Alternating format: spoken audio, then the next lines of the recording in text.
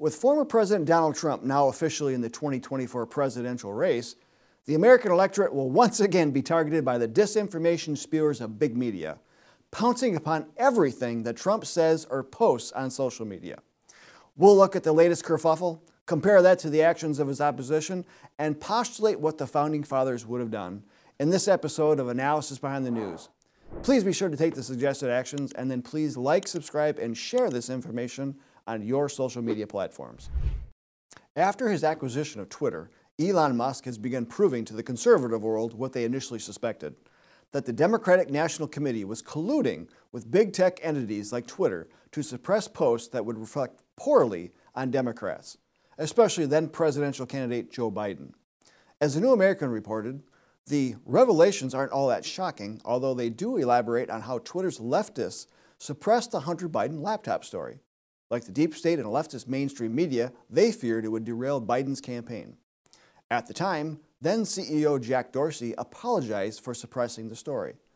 Problem was, Twitter's pro-Biden activists labeled a true story as disinformation, even as they permitted fake news to rocket across the platform. Over the weekend, Fox News reported online an FBI agent testified to Republican attorneys general this week that the FBI held weekly meetings with big tech companies in Silicon Valley ahead of the 2020 presidential election to discuss disinformation on social media and ask about efforts to censor that information. It comes as no surprise that the federal government's intelligence agency would be asking big tech to carry out its disinformation campaigns.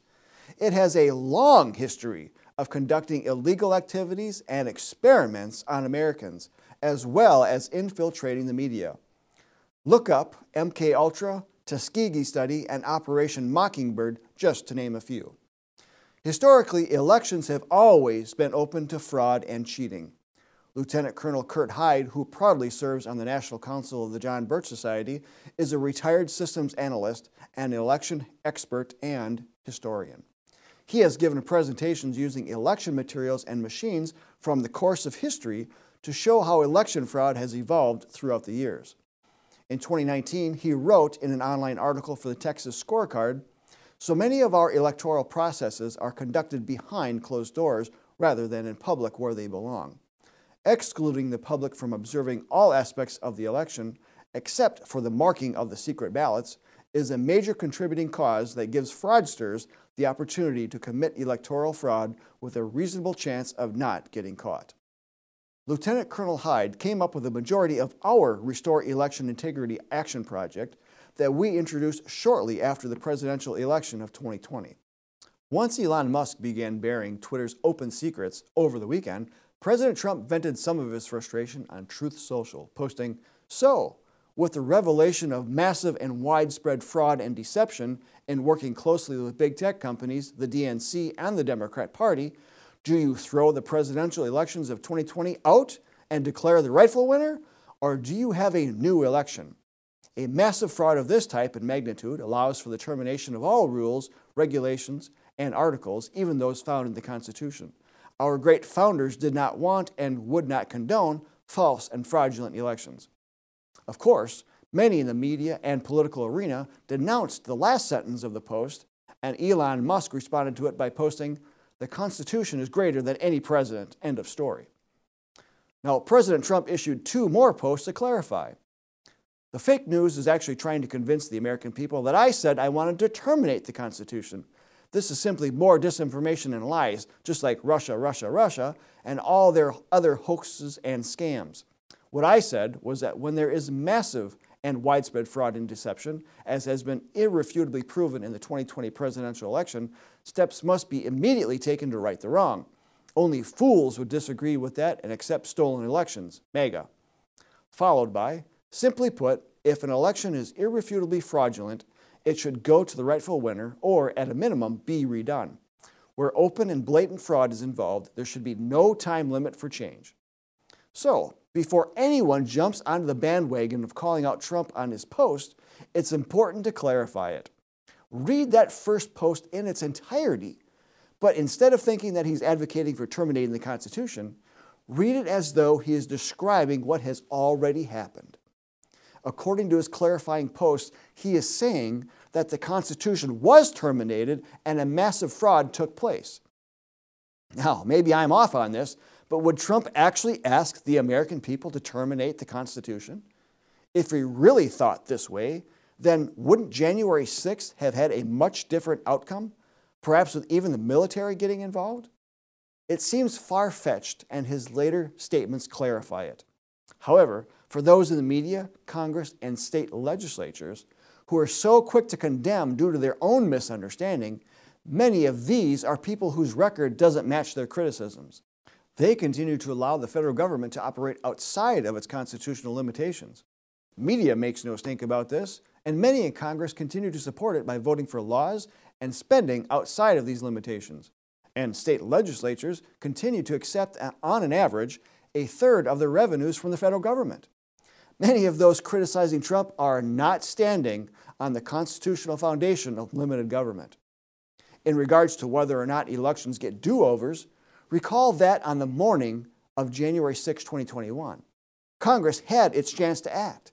In fact, we produced an episode of this show the day before and told you that there were anywhere between 50 and 140 House Republicans that were ready to dispute the certificates of the electoral votes from various states, alleging election irregularities, including voter fraud and failure to follow state election laws. But what happened? Most of them folded like a house of cards when Congress reconvened later that evening. They betrayed your trust.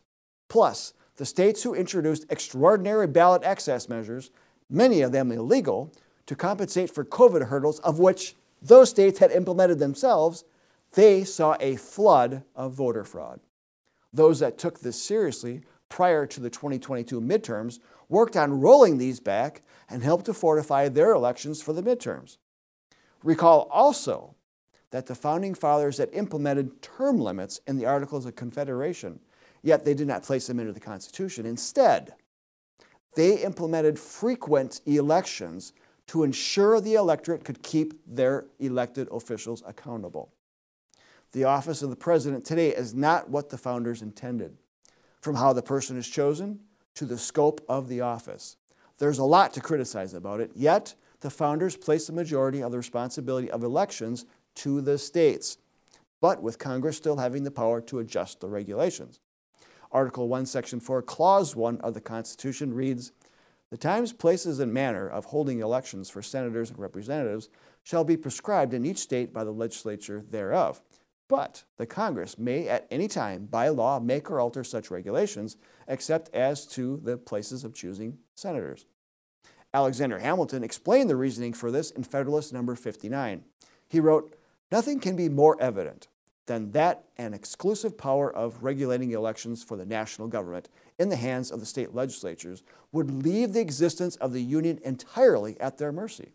They could at any moment annihilate it by neglecting to provide for the choice of persons to administer its affairs." He continued a few paragraphs later, "Suppose an article had been introduced into the Constitution, empowering the United States to regulate the elections for the particular states. Would any man have hesitated to condemn it, both as an unwarrantable transposition of power and as a premeditated engine for the destruction of the state governments? An impartial view of the matter cannot fail to result in a conviction that each, as far as possible, ought to depend on itself for its own preservation. This is why both have a shared constitutional responsibility, a check and balance, if you will.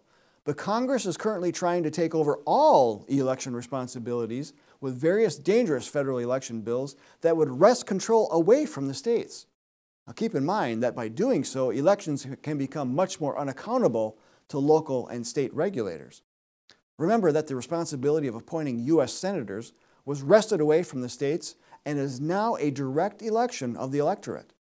In so doing, the consequences of federal mismanaged fiscal policy that used to reside in the states to rectify is no longer. State legislatures used to hold federal spending in check by getting rid of those senators who were fiscally irresponsible. States had to make up the spending difference through taxation, which was not something that was popular among constituents. However, the 17th Amendment upended this responsibility and took away a check in that balance and now it's a main reason why we are north of $30 trillion in debt. The moral of the story is that America is much better off following the original concept of limited government under the Constitution that protects our God-given rights and is not more powerful than the states. It's time states reclaim their rightful powers and balance the scales as the founders intended to help ensure the Constitution does not get terminated. To learn how to do so, we recommend reading our free download, The Founders' Brilliant Solution to Big Government, Article 6. Then join many others in your area in the John Birch Society to rightfully restore American freedom and independence. Links are in the video description. Please be sure to take the suggested actions and like, subscribe, and share this information on your social media platforms. I'm Bill Hahn for the John Birch Society. Until next time, stay informed, stay active, and get involved.